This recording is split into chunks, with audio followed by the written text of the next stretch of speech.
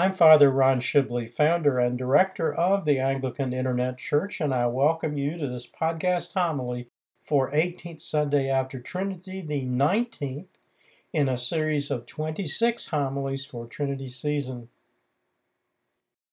Revisions to this series are part of the AIC celebration of the start of its second decade on the web. The musical theme is the fourth verse of Holy, Holy, Holy, Lord God Almighty, performed by Richard M.S. Irwin and used with his permission. It is also the theme music for the companion video presentation for Trinity season.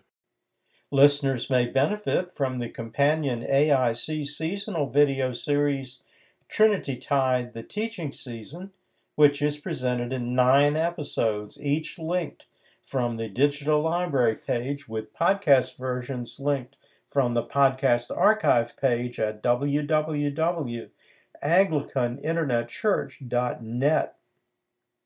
The series offers a brief history of the evolution of Whitsunday Pentecost and Trinity season, Anglican traditions of Whitsunday and Trinity, including the seasonal color and fasting traditions, and commentary on the collect, epistle, and gospel readings for Whitsunday Pentecost, Trinity Sunday, and all 24 Sundays after Trinity, and Sunday next before Advent in the 1928 Book of Common Prayer.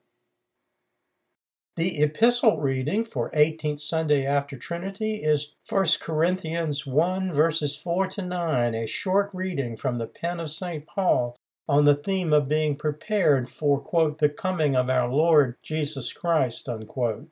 The theme marks a transition toward the celebration of Advent season, which begins on the Sunday closest to the Feast of St. Andrew, celebrated on November 30th. St. Paul assures the faithful that in Christ they have been, quote, enriched, unquote, in words and knowledge by the teachings of Jesus and are not deficient in any way as they prepare for and await the second coming. Traditional Christian doctrine is that we cannot know the when of the second coming or day of the Lord, but must always consider it imminent and be prepared. The Gospel reading for 18th Sunday after Trinity, Matthew 22, verses 34 to 46, part of St. Matthew's account of Jesus' dialogue with a Pharisee concerning which is the greatest commandment, is one of the strongest teaching lessons in the prayer book. It connects the teachings of the Old Testament with those of the New Testament. It is the first of 3 consecutive lessons from the Gospel of St. Matthew in the waning days of Trinity, the Church's teaching season. The place is Jerusalem, most likely on Tuesday of Holy Week, the last week of Jesus' earthly life. The year is 30 A.D. Just before we enter the scene, Jesus had been visiting in Bethany, where he had stayed the previous night, had re-entered Jerusalem, delivered homilies concerning the withered fig tree, answering the question of who is the cornerstone on which faith is built, on how to enter the kingdom of God, and on the concept of resurrection, all angering Pharisees who challenged his authority to teach in the temple and attempted unsuccessfully to trick him with a question concerning the image on a Roman coin.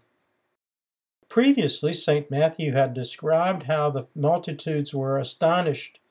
Later the same day, we enter the scene when the Pharisees had put forward another of their allies, a group of lawyers, hoping to do what lawyers are usually quite good at, getting someone to trip themselves up by their choice of words. Here, lawyer means a person well versed in the Mosaic law, found in the 5 books of Moses, or the Pentateuch, which we know as Genesis, Exodus, Numbers, Deuteronomy, and Leviticus. The lawyer tries to flatter Jesus by calling him by the honored name of teacher, then puts forward his trick question, one which they thought, no matter how he answered, would give the Pharisees an opportunity to accuse him of heresy. These are the same people who, unable themselves to decide which commandment was the greatest, had calculated that there were exactly 613 commandments in the law. Their superiority was announced by the elaborate garments they wore, which included a distinctive wide blue hem, which made them stand apart from the temple priests and certainly from the average person they might encounter in the streets, who likely wore garments made of goat hair. Their concern with the absolutes was extreme. For instance, they would drink neither water nor wine without straining it to remove gnats, which were defined in the law as unclean. The lawyer's question in verse 36 was, "Teacher, which is the greatest commandment in the law?" What the lawyer apparently had forgotten was the Hebrew tradition that their God was a God who knew the thoughts of men. Jesus' reply is used as the summary of the law, an alternative to the full statement of the commandments, and which was added to the Book of Common Prayer for the first American edition in 1789 AD. You shall love the Lord your God with all your heart, with all your soul, and with all your mind. This is the first and great commandment, and the second is like unto it. You shall love your neighbor as yourself. On these two commandments hang all the law and the prophets. In the gospel account of the same incident by St. Mark in Mark 12:28-34, but not reported in St. Matthew's version, the lawyer says to Jesus, "Well said, teacher. You have spoken the truth, for there is one God, and there is no other but He. And to love Him with all the heart, with all the understanding, with all the soul, and with all the strength, and to love one's neighbor as oneself is more than all the whole burnt offerings and sacrifices." According to St. Mark's account, Jesus then said to the lawyer, "You are not far from the kingdom of God." Now back to the reading in St. Matthew's version. Jesus, seeing that he has the full attention of the questioner and the Pharisee he represented, turns the tables and asks two questions in verse 42a. What do you think about the Christ? Whose son is he? The title Christ is the Greek word for the Hebrew word Messiah. The Hebrews expected that the Messiah would come in the line of David as an earthly king who would lead them out from domination by the Roman Empire.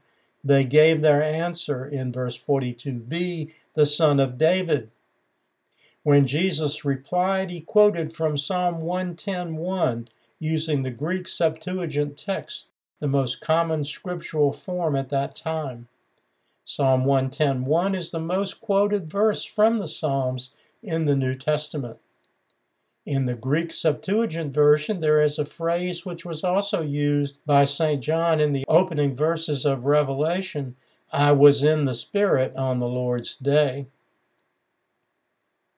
Now hear Jesus' reply in Holy Week 30 AD, about a half century before John's use of in the Spirit in Revelation 1:10.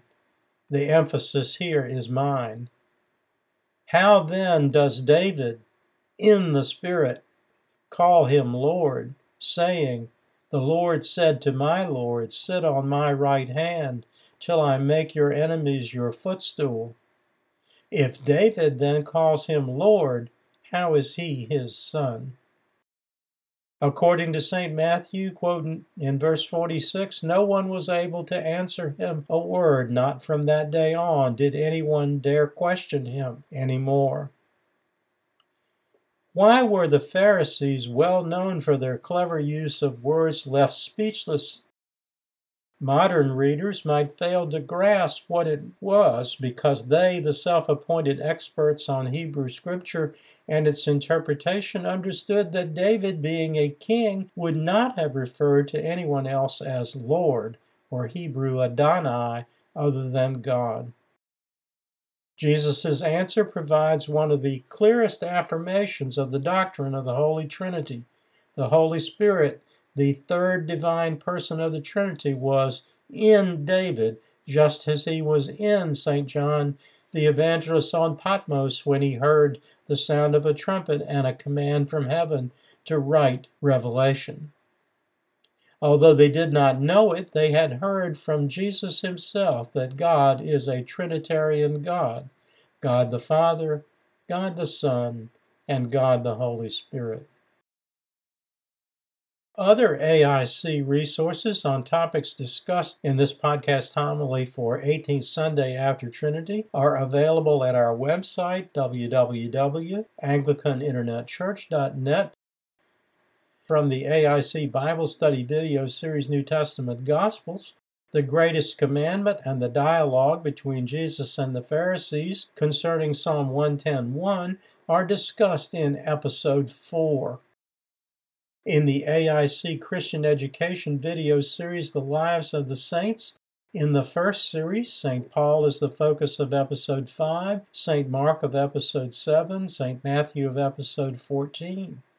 From the second series, Archbishop Cranmer is one of 3 English martyrs celebrated in Episode 28.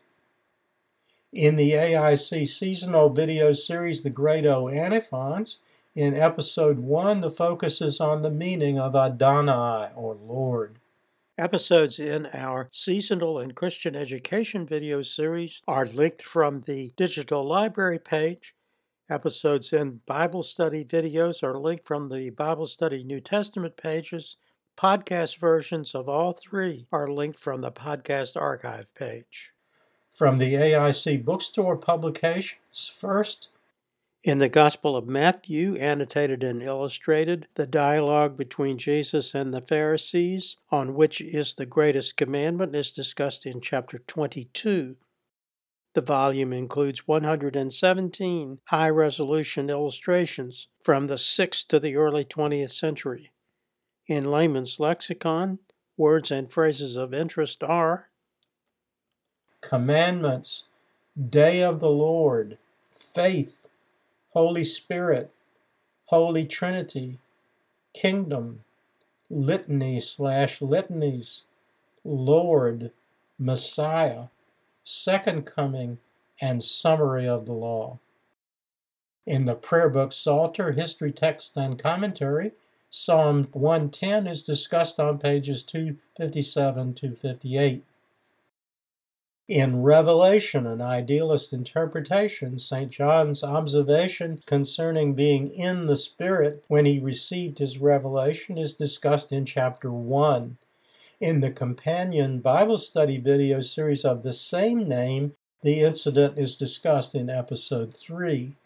Both the video series and the book series include unique illuminations from the 11th century tempera and gilt on vellum manuscript, the Bamberg Apocalypse. All the AIC bookstore publications are available using the virtual bookstore link at the bottom of the home page at www.anglicaninternetchurch.net or directly from my Amazon Author Central page, https://www.amazon.com/author/Ronald-E-Shibley. Everything after .com must be in lowercase letters. The first closing prayer for 18th Sunday after Trinity is the final prayer in the Anglican Penitential Office of Litany, the first liturgy of the Church of England, published in 1545 AD, predating the first Book of Common Prayer by 4 years. The second is the collect for 18th Sunday after Trinity, which Archbishop Cranmer adapted for the 1549 Book of Common Prayer from the Gelasian Sacramentary as it was used in England in the years before the separation of the Church of England from Rome. O God, merciful Father, who despiseth not the sighings of a contrite heart, nor such as are sorrowful, nor the desire of such as are sorrowful, mercifully assist our prayers which we make before Thee in all our troubles and adversities, whensoever they oppress us, and graciously hear us, that those evils which the craft and subtlety of the devil or man worketh against us may, by Thy good providence, be brought to naught. that we thy servants, being hurt by no persecutions, may evermore give thanks unto thee in thy holy church, through Jesus Christ our Lord. Amen. And now the collect. Lord, we beseech thee, grant thy people grace to withstand the temptations of the world, the flesh, and the devil, with pure hearts and minds to follow thee, the only God, through Jesus Christ our Lord. Amen. Until next time, may the Lord bless you and keep you. May the Lord make his face to shine upon you and be merciful to you. May the Lord lift up his countenance upon you and give you peace. Amen. Glory be to God for all things. Amen. This program has been a presentation of the Anglican Internet Church, and we invite you to visit our website and make use of its resources at www.anglicaninternetchurch.net.